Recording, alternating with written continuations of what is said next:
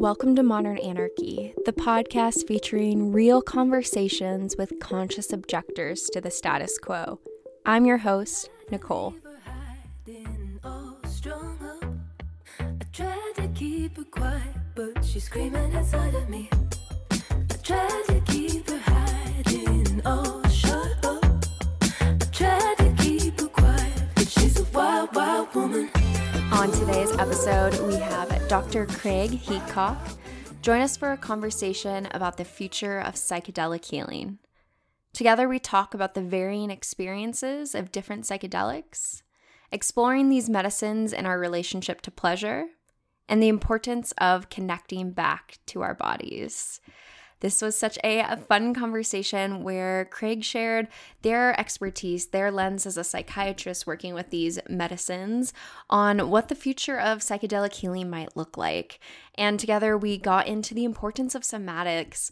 Y'all have heard me talk about this on the podcast again and again, that our experience is embodied, and frequently living in the society that we do live in, we forget that piece and we stay so up in the cognitive experience, forgetting the reality that these emotions have physical embodiment, and that part of our healing journey is going to be connecting with our bodies and the felt sensations that are going on as we process things. And so we both kind of shared, a moment of silence for all of the training that is going on in these healing spaces through the therapy psychiatry model that isn't addressing these things. But that's okay. We're changing the collective conscious one conversation at a time. And even the fact that you're tuning into this, dear listener, right? Like the ripples of your awareness to this then go out and affect the communities in your world. And so we're changing the world one conversation at a time. And so even in this moment, dear listener, you're tuning in, and I want to invite you, check in with your body. Are there any areas that maybe you're holding tension? Sometimes we'll do that in the jaw. Even our shoulders tend to hunch up and around our ears, trying to bring those down. Sometimes even in the hips, we can be really tensing the glutes and holding there as well. Just want to invite you to take a scan and tune in. See what you notice come up for you. Maybe some areas feel really good and you can celebrate that. And maybe some areas, could use a little bit of a deep breath. Just letting it go and relaxing into your body. And I also want to say that we have a new Patreon member, Beat Duck, that joined, and I really appreciated that we had a conversation about our last episode that we released, episode 109, on navigating a space in a world where your identities might not feel safe and accepted. And that is something that I will continue to talk about in this space with you, dear listener. You know that you're not alone in this journey and in this process of unpacking these things. I am here with you. Other people are with you in this space, and you're not alone, as much as it might seem like it to the outside world. And that's also a big reason why I wanted to create the Patreon movement. I mean, yes, this podcast takes a lot of time and work, and man, have I invested so many hours in this without being paid. But at the end of the day, like, what we're also creating is a community space, right, where we can talk about these things. And I posted a photo from one of my first group play experiences, and I was processing some of what has come up as a researcher in kink and sex and non-monogamy, and also as someone who's training in psychedelic work. The crossovers of those two things are intense, y'all. I am sitting in between the two of them. We have altered states of consciousness with kink and psychedelics, and the intentionality and the processing around those sorts of things. It's just the resonances are flying across the board. So I'm excited that I will be recording with another therapist who is similarly in that space. And while I prepare for that episode, I opened up a conversation about it on Patreon so that I could ask all of the Modern Anarchy family, have you seen any crossovers in your experience of kink and psychedelics? And what else would you add as a potential integration between those two practices? So, yeah, if you want to join that conversation or have things to add on that front, please join the Patreon so that we can talk about it together. And I also created a Discord community so that hopefully we can have a space where we can talk to fellow like-minded souls who are deconstructing the same things and wanting to grow in the same ways. I am so thankful that you are tuning in, dear listener. You are certainly going to learn from Craig's experience in the psychiatry field and get a little bit more nuance about the differences between these various medicines. And I will continue to be here with you each week and exploring, growing, learning together. All right, I love you all. I hope you enjoy today's episode and tune in. Well, then, could you first introduce yourself to the listeners to whatever capacity you would want someone to know what it is that you're doing in the world? Hi, I'm Dr. Craig Heacock. I'm a psychiatrist in Fort Collins, Colorado. I'm an adolescent, adult, and addiction psychiatrist, and I have a special interest in the use of psychedelics for treatment-resistant depression and PTSD. Yeah. I'd love to hear how you got to that space too, of being, a psychiatrist that works with these medicines. Well, it actually goes way back because when I was, the year before med school, so this would have been like 1996, I was a member of MAPS way back then, the Multidisciplinary Association for Psychedelic Studies. And I saw in one of their bulletins that first psychedelic research in 3 decades was about to restart. Psychedelic research on humans was about to start at UNM Albuquerque, and they were looking for volunteers for a DMT study. I contacted Rick Strassman at UNM, and he screened me, and I got into the study.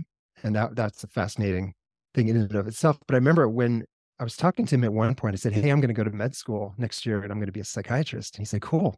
I said, "Yeah, I want to work with psychedelics." And he said, "Well, that's a long ways away. That's a long, long ways away." So that was 96. And so, but now it's happening. I started working extensively with ketamine in 2017, so 6 years ago.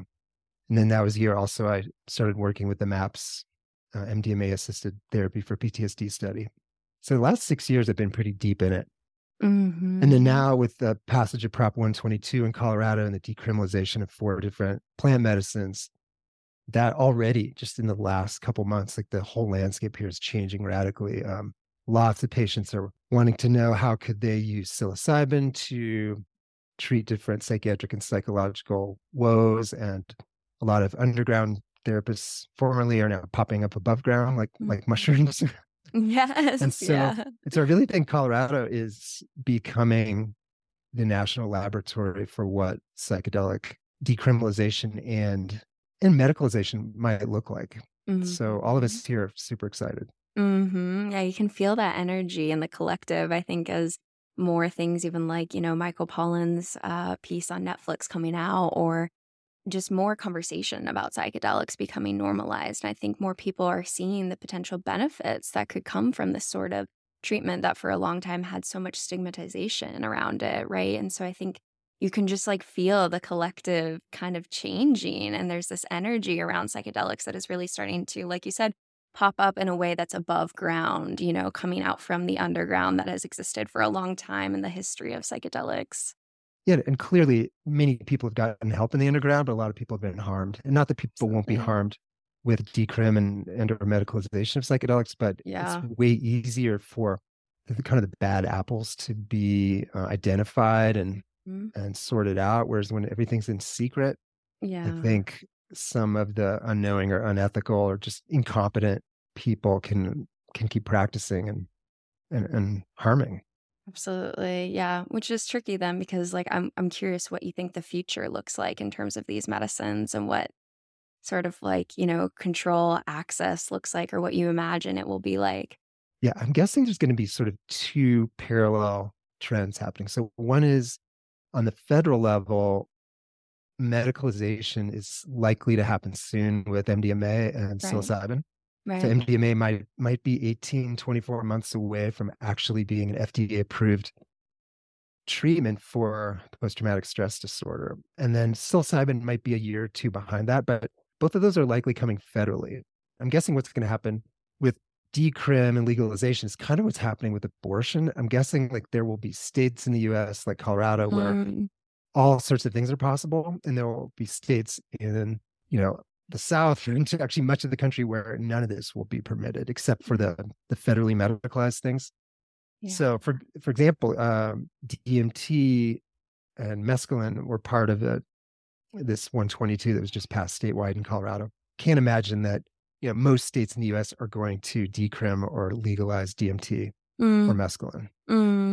Although, those might be more fringe players in the psychedelic world. We'll see. I mean, I think here in Colorado, what people are most excited about with 122 is psilocybin, because psilocybin is something people can do themselves. They can grow their own. And because what the proposition says is you can't sell it, can't be commercialized, but you can grow for personal use or trade or gift. So we'll see what comes of that in the coming months and years. And then in about next 6 to 12 months, the state of Colorado will start certifying people to work above board with psilocybin. And presumably the state would supply that because it would be a regulated, again, not commercialized, but you would have state sanctioning to work with these medicines. So that regulatory structure is being put into place now. And so within the next year or two, therapists and one big question is, will it be only licensed therapists? The way 122 is written is they left it open for underground people who are unlicensed to have a route into the psychedelic treatment world. So unless the appointed commission changes that or the legislature changes it, there's a path now for unlicensed people who have been working extensively with psychedelics to still get state sanctioning to do that if they want. Yeah. I think that's an important conversation about the gatekeeping around access to this and being able to do this in a way that, like you said, can be harmful without proper, experience with the medicine, but also trying to avoid the gatekeeping of it only being to one type of trained professional, I think is going to be a tricky piece. And yeah, it's definitely scary to think about the world where it is kind of like abortion, where, like completely separate, depending on the states. I mean, that sort of vision of the future is kind of scary to me, to think about how separate we could become as a society, but without going too far into that sort of, scary world envisioning. But I'm curious, I think a lot of questions that I get from clients when I'm doing my ketamine work is, what's the difference between the different psychedelics? Do you feel like there's a difference between, being able to access MDMA or ketamine or psilocybin and the potential treatments that are, with each medicine?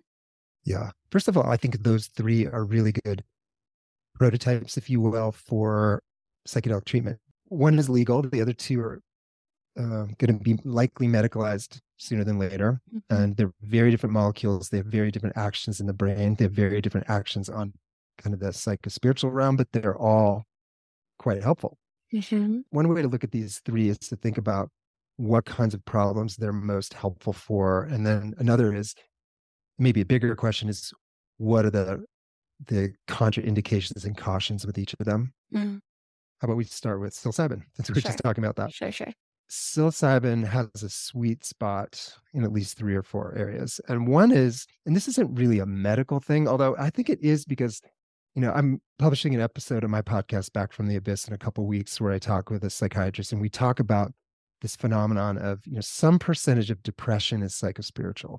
It's demoralization, it's existential, it's not bipolar, it's not genetic, it's a spiritual emptiness. And so I think there's a real role for psilocybin for people who are demoralized, existentially depressed. If you even look at, some of these interesting work with end of life and psilocybin, there's some really interesting data on that using psilocybin with people who are terminally ill. And I think, what is it doing?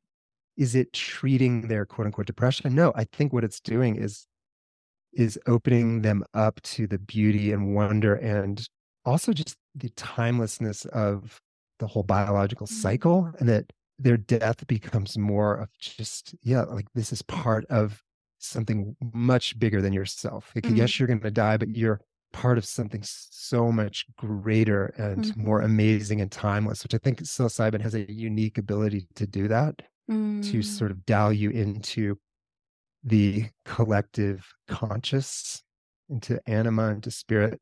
And then another, for sure, really interesting use of psilocybin would be for OCD.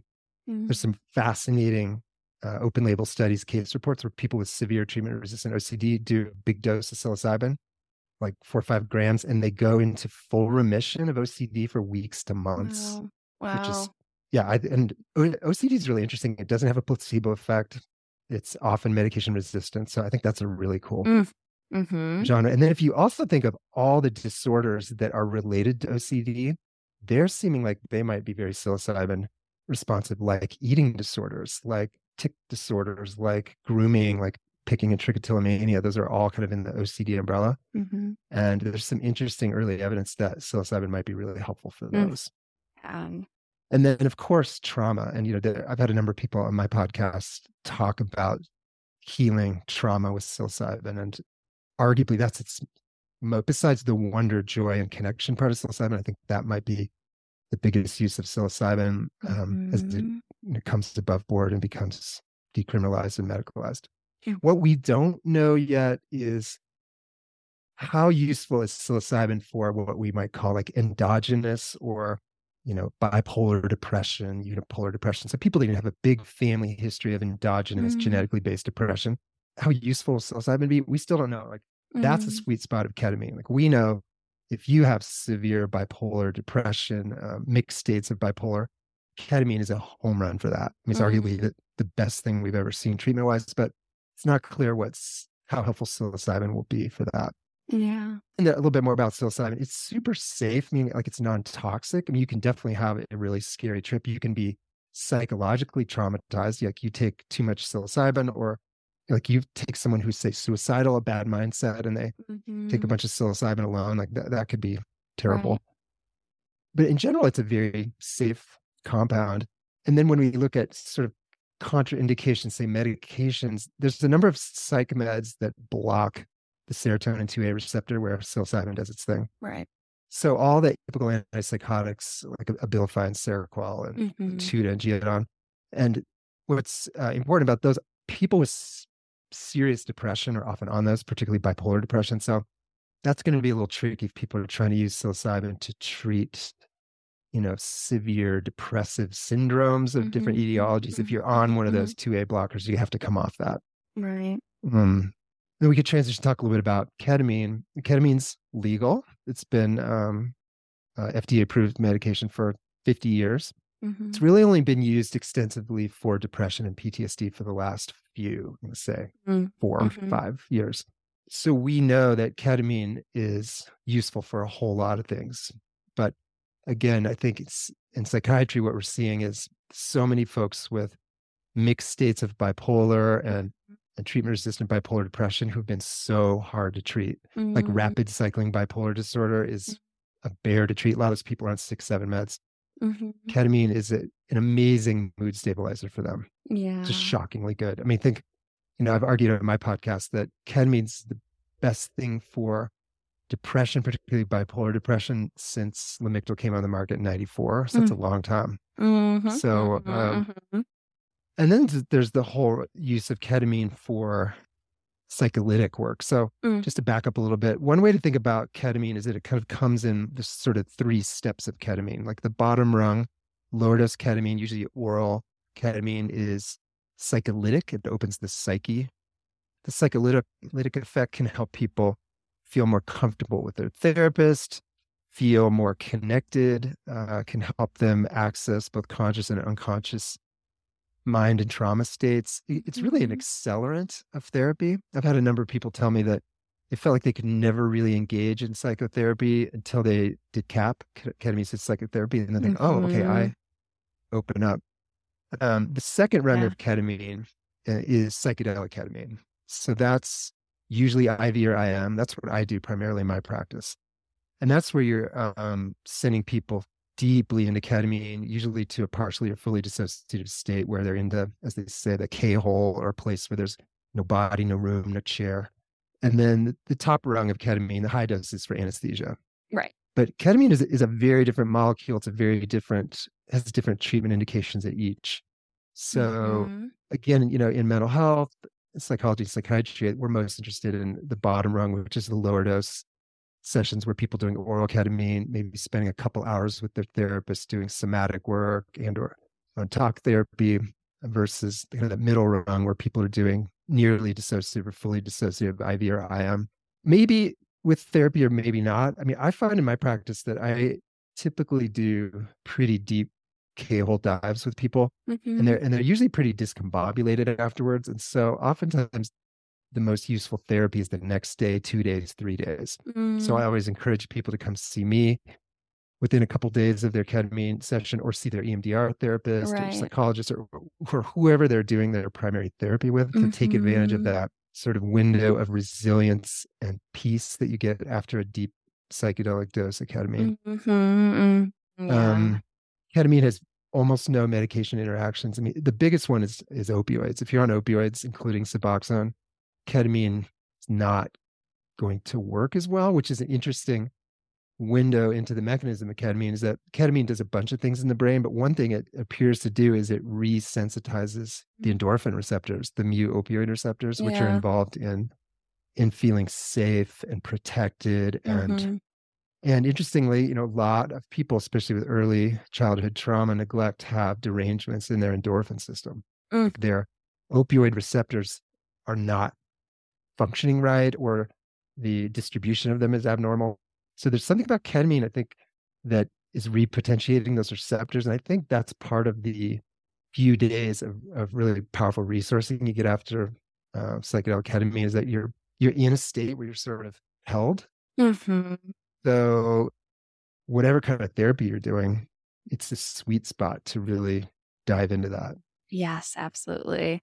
I definitely see things through a relational lens. Like you mentioned, that child, who has trauma from a young age, from the dynamics of whatever they've grown up, then has that connection to their biological response from that. And so then thinking about these medicines and the importance of the relational work that you can do with the clients that you're working with to unpack things and to support them through that process, and the importance of community being medicine, right? Like you could do all of this sort of work in an office with a client, but the reality is if they still go back to a home space where there is trauma and ongoing abuse, there won't be that shift, right? Like the therapeutic alliance becomes a sort of example for a sort of relationship where there's space to be yourself, to be safe, and then taking that out into the relationships outside and then seeing that shift. I think it's been interesting too, working with clients who also open up too fast, right? And have gone onto the medicine and then have spilled out their trauma and then had a whole response to that as well. So it's tricky, that building a rapport with the client so that they feel safe to be able to talk about these things and have the holding container afterwards. Because when you do open up, if someone, tells someone their story of sexual assault that they've never shared to anyone else, and then opens up in that time, like there can be a lot afterwards that is really difficult to process with that. So I think that's also been an interesting part of the work of like the pacing of opening up about trauma with these things. But I'm very curious in terms of my focus, in terms of sexuality and healing. I definitely started my focus into this field with sexual trauma, and have kind of talked about a lot in this podcast how the field of psychology really only focuses on the trauma and not the whole spectrum of healing there, which is reconnecting to pleasure and embodiment, right? So I'm curious how you see psychedelics, MDMA, other sorts of medicines as playing a role in that sort of healing and that future for our collective. Yeah. Well, that's a good probably entree into talking about MDMA. Yeah. So we talked a little bit about psilocybin, about ketamine. So MDMA is a totally different kind of molecule from those two. It's methylene dioxymethamphetamine. So it's actually crystal meth with another little loop on the benzene ring. So it's not crystal meth, but it is an amphetamine. And I think that speaks to some of its medical risks. And each of these sort of prototypical psychedelics can get us to the well. Let's talk about sexual trauma. Clearly, you can do really powerful healing with ketamine or psilocybin or MDMA. But I think what's unique about MDMA is its ability to dial down fear, dial up trust, and this speaks to what you just said, to feel love. There's been some beautiful stories on my podcast about people doing MDMA therapy and for the first time experiencing love and thinking like, is this love? Like I've never felt this, because they've been oftentimes so numbed and dissociated for so long, different kinds of attachment wounding, and so MDMA can actually help you feel what that's like to be loved, like to feel and to love yourself and to be loved by the people you're working with. And it's interesting. I would argue that ketamine and psilocybin don't have that per se. My sense with psilocybin is more like there's this beauty and wonder that you're so connected to all like anima and spirit, but it's not really love. It's more like a oneness and like everything's gonna be okay because the biosphere's churning and there's life and death and renewal and evolution, and we're a teeny part of that, but we're part of it. Whereas MDMA is more like discovering that you are a being of love. And I think that is that heart opening, that love opening part of MDMA is maybe what's most exciting about it, not just medically, but psychologically, and people just doing their own work, even with their partner. But it's also, I think, what's led MDMA to have much more riskiness with boundary crossings and violations. And there's been a lot in the media. And I mean, this has been happening. This happened back in the 50s and 60s. It's happening now.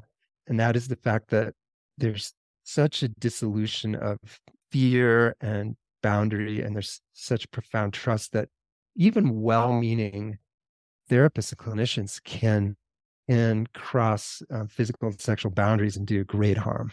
Yeah, absolutely. And I think there's a belief in the mental health, psychological, psychiatric community that these people that are crossing sexual boundaries with psychedelic treatment, particularly MDMA, that they're terrible people, that they're perpetrators. They're like these, we have to weed out these bad actors. But again, if you look at who's actually doing it, most of them are just, they're us. You know, Laura North was on my podcast this summer. We talked about this extensively, this idea that if we don't get our own shit together, we're going to hurt people. And that's true as a therapist or psychiatrist, or psychologist. Yeah. And so, but the thing is, it's one thing to hurt your person, you know, your client or patient with your words or your lack of response to a phone call or a text or showing up late, like those empathic failures and countertransference, acting out. But in the psychedelic space, particularly, I think with MDMA, if we as therapists don't have it together and really have done our work, we are going to hurt people, not because we're terrible, evil, sadistic people, or preying on. No, it's just because we are in such a powerful space that we're letting our unconscious play out. Like there's a really powerful paper Glenn Gabbard wrote back in the late 90s. He's a psychiatrist, psychoanalyst, and he looked at, it was like 80 people, all psychiatrists and psychologists who had crossed sexual boundaries with their patients and clients. And he said the common factor that they all described was that they loved their patients. They felt such love for them that they thought this was the next step. And you can imagine, like, if you're working with a substance like MDMA, that's just can be so full of love and connection, that this is actually my biggest fear of MDMA being more widely used in a therapeutic stance, is that we have to police ourselves really carefully. Totally. People aren't hurt.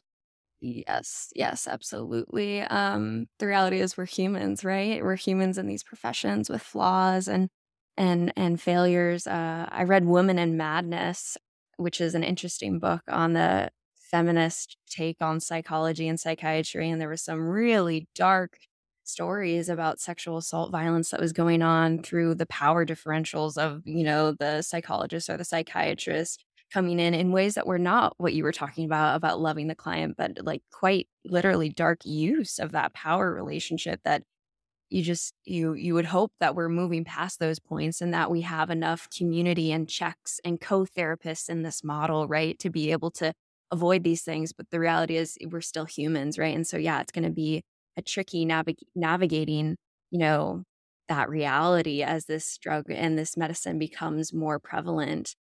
But my thought too is like, where's the future of this for people to do on their own? Do you know what I mean? Like I see a world where there could be so much benefit for a couple, a partnership, any sort of dynamic of a sexual relationship that maybe has fallen out of the spark in their dynamic and wants to be able to use the substance to bring more aliveness to their relationship, or being able to just connect back to pleasure in their body. I'm curious how you see this playing out in that spectrum of healing from sexual trauma to pleasure. Like, where is the future of this going? Because Because yes, there is so much work to do in the initial processing of the sexual trauma. Absolutely. And substances, medicines like this can help us to open up, be able to process that with a therapist. But like, what does that continued somatic work look like of reconnecting with the body after trauma? Yeah, my guess is that's going to happen in parallel. So, for example, if MDMA gets medicalized, that it will start being widely used across the country. But like so many things, I think it will break out. I wouldn't be surprised, like in a state like Colorado, after 2, 3, 4 years of medicalization, that there we would move towards decrim. It's Yeah. kind of like what happened with weed, Right. So in some states, a lot of states, the medicalization of weed preceded the decrim or the legalization. So I wouldn't be, because, well, if you look at what MDMA was used for before it was criminalized in 85, it was mostly used for couples work. I mean, yes, it was used for trauma, but no, it was mostly used for couples work. And there's some Right. beautiful books about that era. And that's arguably one of the most powerful uses of it, is to, because MDMA, I think, can clear away all the cobwebs and detritus and just all the stickiness and the accumulated years of just stuff that happens between two people. And I think it can just sort of wipe it away and allow you to see, like, oh, this is why I chose you. This, I Mhm. see you and I feel you, and I can be with you now in this moment and not have so much just accumulated hurt and baggage Yeah. and wounding and all that kind of transferential stuff. Mhm. Mhm. And I think that's clearly been Rick Doblin's intention when he's the head of MAPS, when he talks about why he started MAPS and why he has done decades of work to try to bring MDMA to medicalization. He said his goal is to have it widely spread in society, not just as a medicine, but as something that people can use for the betterment of themselves and connection and love and relationships. So he's been pretty open about that medicalization is a strategy, which is fine. That's often the way it goes with these kind of things. Right. You gotta start somewhere in the system, right? You gotta play. Mm. You gotta prove, you gotta get the collective on board, and absolutely. But I think what you're talking about is so key, is that there's space for this to be with people who are healthy, right? Who aren't trying to process just trauma, right? I think that some of my fears around how sexual education is shared widely is it's so taboo that all we talk about is the bad things, the things that might happen with sexual activity versus like the whole pleasure continuum. And I wonder what sort of narrative is going to be around psychedelics if it's really pinholed into the it's used for trauma, it's used in a medical context, it's used for this, compared to this other feature of the reality that these things can be used on a pleasure spectrum as well. Right. Even the simple pleasure of being able to enjoy a hug. I mean, Yeah. I know you had listened to MDMA and the Inner Healer episode on my Mhm. podcast, and Yeah. and he was the first person I worked with in the MDMA study. And I think I talked about in that episode that in the early months of knowing him, I mean, he wouldn't even look at me. It was Mhm. hard for him to meet my gaze, much less like give me a hug. But by the end of the MDMA study, and whenever I've seen him since, on and off over the years, he wants and gives me a really big, warm, No. lasting hug. And every Yeah. time I see him, he's like, Dr. H, and gives me a huge hug and holds that hug. I think Mhm. there's just so much joy, and like we can Yeah. just hold each other, two men. And this is a man who was sexually assaulted by a man, by an Right. older physician, so Wow. there's so much Yeah. transferential stuff with me. And to me, like, almost nothing speaks more powerfully about this guy's healing, that he was sexually assaulted by an older physician male, and then Mhm. he and I have such a trusting, loving relationship, and that he likes to give me a big hug. I Yeah. mean, talk about bringing your body back online and safety back online, and the joy of touch. And Yes. yeah, I think MDMA has really such great potential for sort of bringing sexual pleasure and connection back online, or just like touch. Like, another woman who I worked with in the study, who was in the placebo arm, and that's a Mhm. whole other painful story what happened to her being in the placebo arm. But Mm. she ended up finding underground work on her own and did MDMA work, and was able to experience the pleasure of touch. That had Yeah. been Yeah. extinguished in her, and even just like holding a hand or having someone just touch her shoulder. Like she talked about how the two therapists, the man and woman she worked with in underground, just, they negotiated and talked about touch a lot, but by the second or third MDMA assisted session, she was really able to want and feel safe with touch, and that continued Mhm. outside of sessions. Like it wasn't just, oh, she's high Mhm. on MDMA thing. Like no, she and even, when I see her now, occasionally she'll ask me, I always let her lead, but maybe 1 in 3 times I see her, she's like, could I have a hug? And Yeah. it's when I just, every time she says it, I think, that's amazing.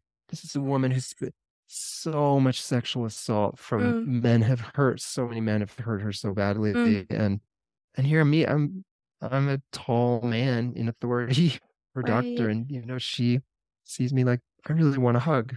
Mm, Yeah. This says a yeah. lot about the healing power of MDMA assisted therapy and other psychedelic assisted therapies, that you could go from don't touch me to your touch feels safe and good. Yes, and the power of the relationship of the safe space that you're creating, with your warm empathy, with that paired together can be so incredibly powerful. And, I'm thinking about my own experiences on the medicine and the benefit of pleasure even without touch. Like the ability, I'd be curious if there's any sort of modalities that are walking people through or doing like guided meditation work on embodiment, right? Like I've had experiences where I've not been touched by anybody at all and felt deep, deep, deep pleasure in my body just by being able to connect and tune in and focus into those areas. I think that's where my understanding of somatics and all this starts to tune in and come together, where I'm just curious, do we ever guide people through meditations of connecting to pleasure in their body? No touch, clothes on, everything, right? Like just allowing someone to feel that in their body, I think can be a powerful space. So much of our work is all up here in the cognitive, but I'm just Hmm. curious about the actual embodiment and the therapeutic benefits of that as well. Yeah. Well, I hope people are doing that. That needs to happen. Yeah, I Dude, I mean, was just reminded of my first psilocybin experience when I was 18. At one point, I just laid down in this meadow. This was on the side of Pikes Peak mhm. on this beautiful fall day, and just talk about the touch. But this was like the ground and the grass, Yeah, and it was one of the most vivid memories of my life of just like going into oneness of all that. It just right. the buzzing, humming biosphere, and just realizing like it's boundaryless and it's all connected. And again, Mhm. that sounds kind of cliche and woo, but it's true. Like if you've experienced psilocybin, you know that to be true. That psilocybin opens you to that channel, and that's touch. Like nobody was touching me. I was just True. touching True, nature. true, true, true, I was true. touching grass and dirt, and it was ecstatic. But I think you bring up a good point that so many people who are hurting, especially people who've been hurt by other people, have become disembodied or Yep. numb, or yeah. And I think a lot of powerful work with ketamine or psilocybin or MDMA involves this.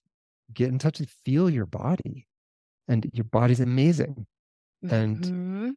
our bodies are here to help us and to serve us and to bring us pleasure, and they're amazing. Yeah. But yes, so often trauma just shuts down the body, and right, and just becomes sort of screeching smoke alarm of the amygdala and the frontal lobe, Mhm.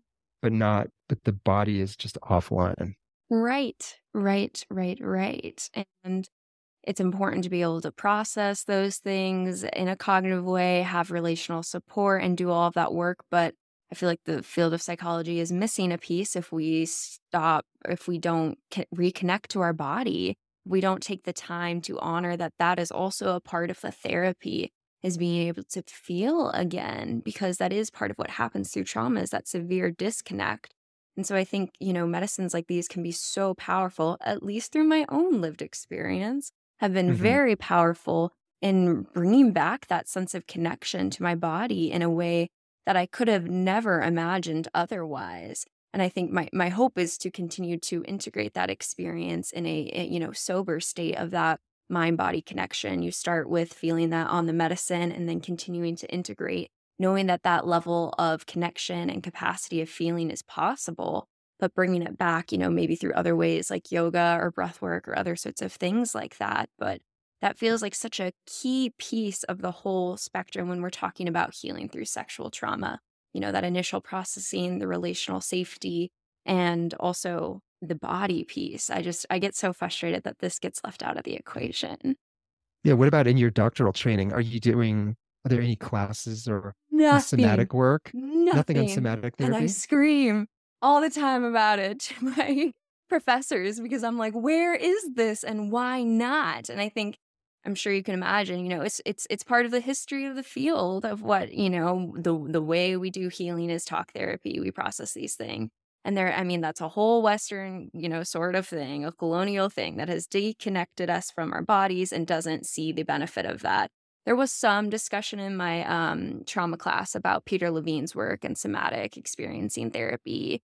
But one day, you know what I mean? There's no deeper connection with this. And I think the medicines like MDMA and these other experiences, like you said, psilocybin, I think, in the safety of my own home, listening to music and feel the bass in my body, that was a powerful experience that I think could really, at least for me as a sexual assault survivor, to reconnect to my body in that way has been life-changing.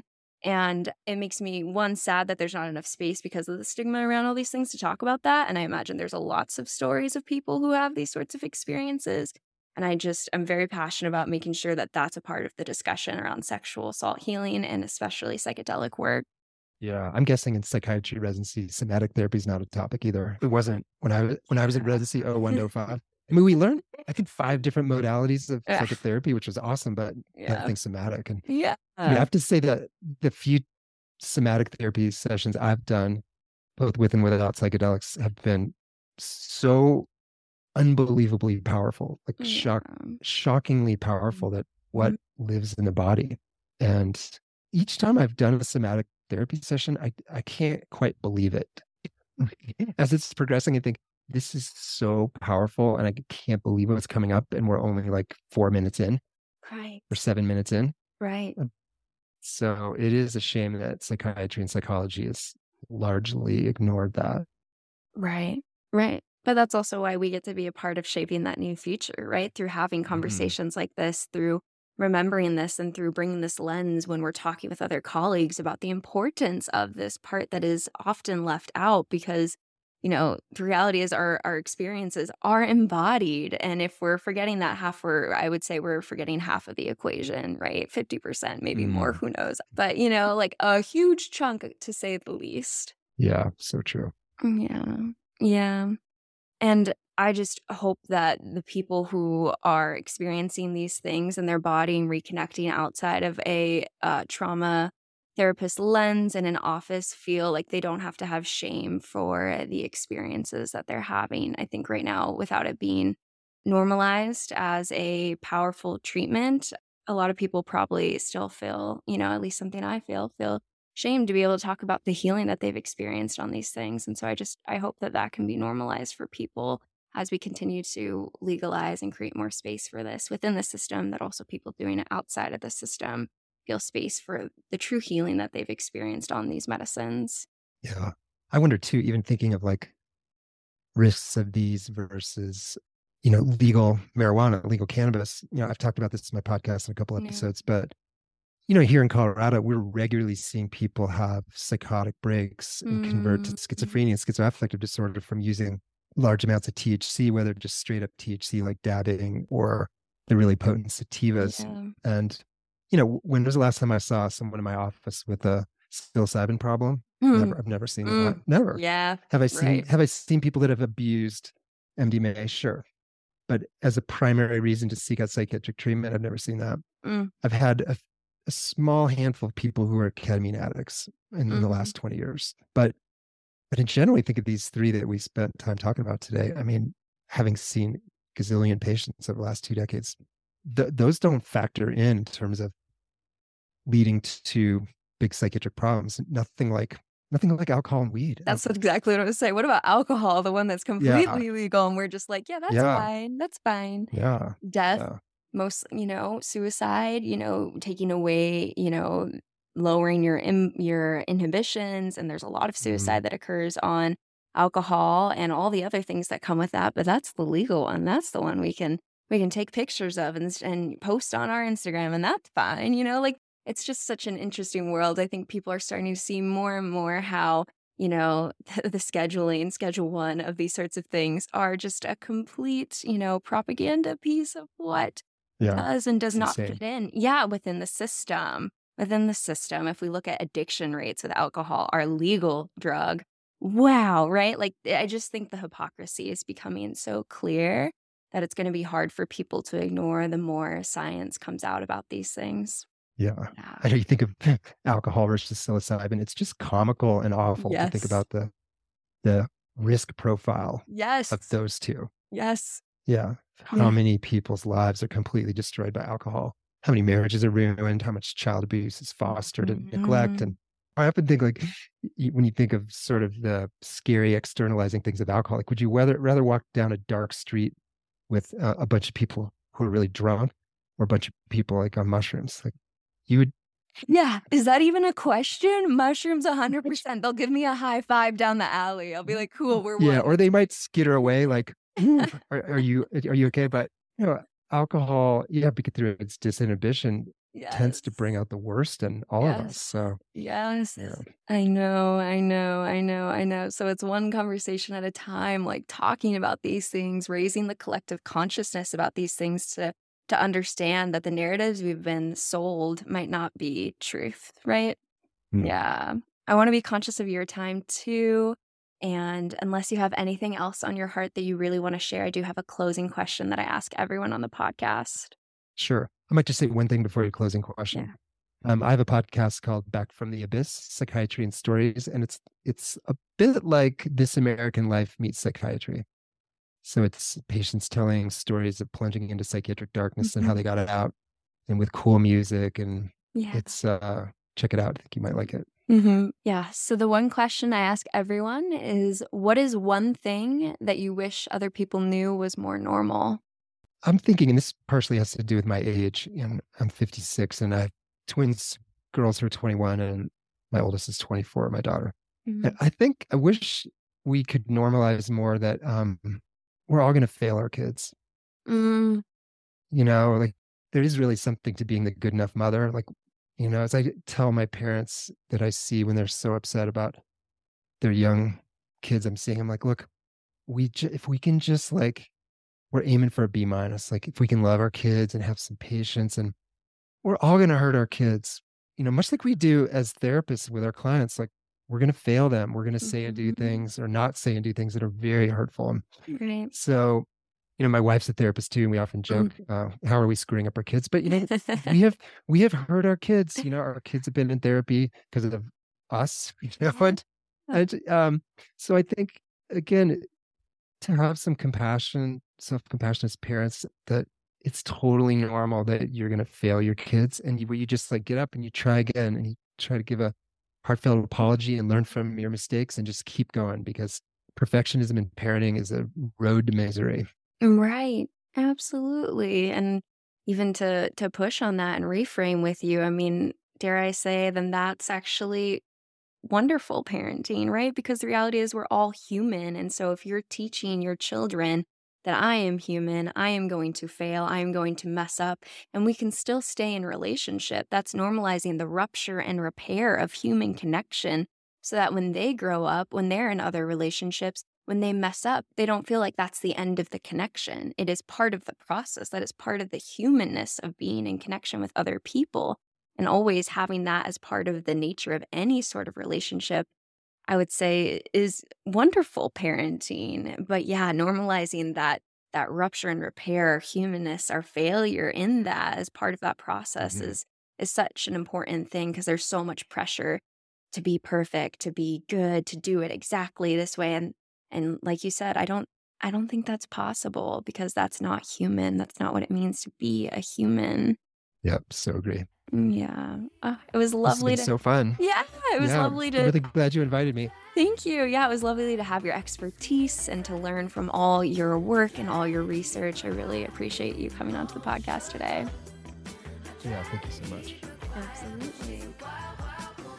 If you enjoyed today's episode, then leave us a 5-star review wherever you listen to your podcast.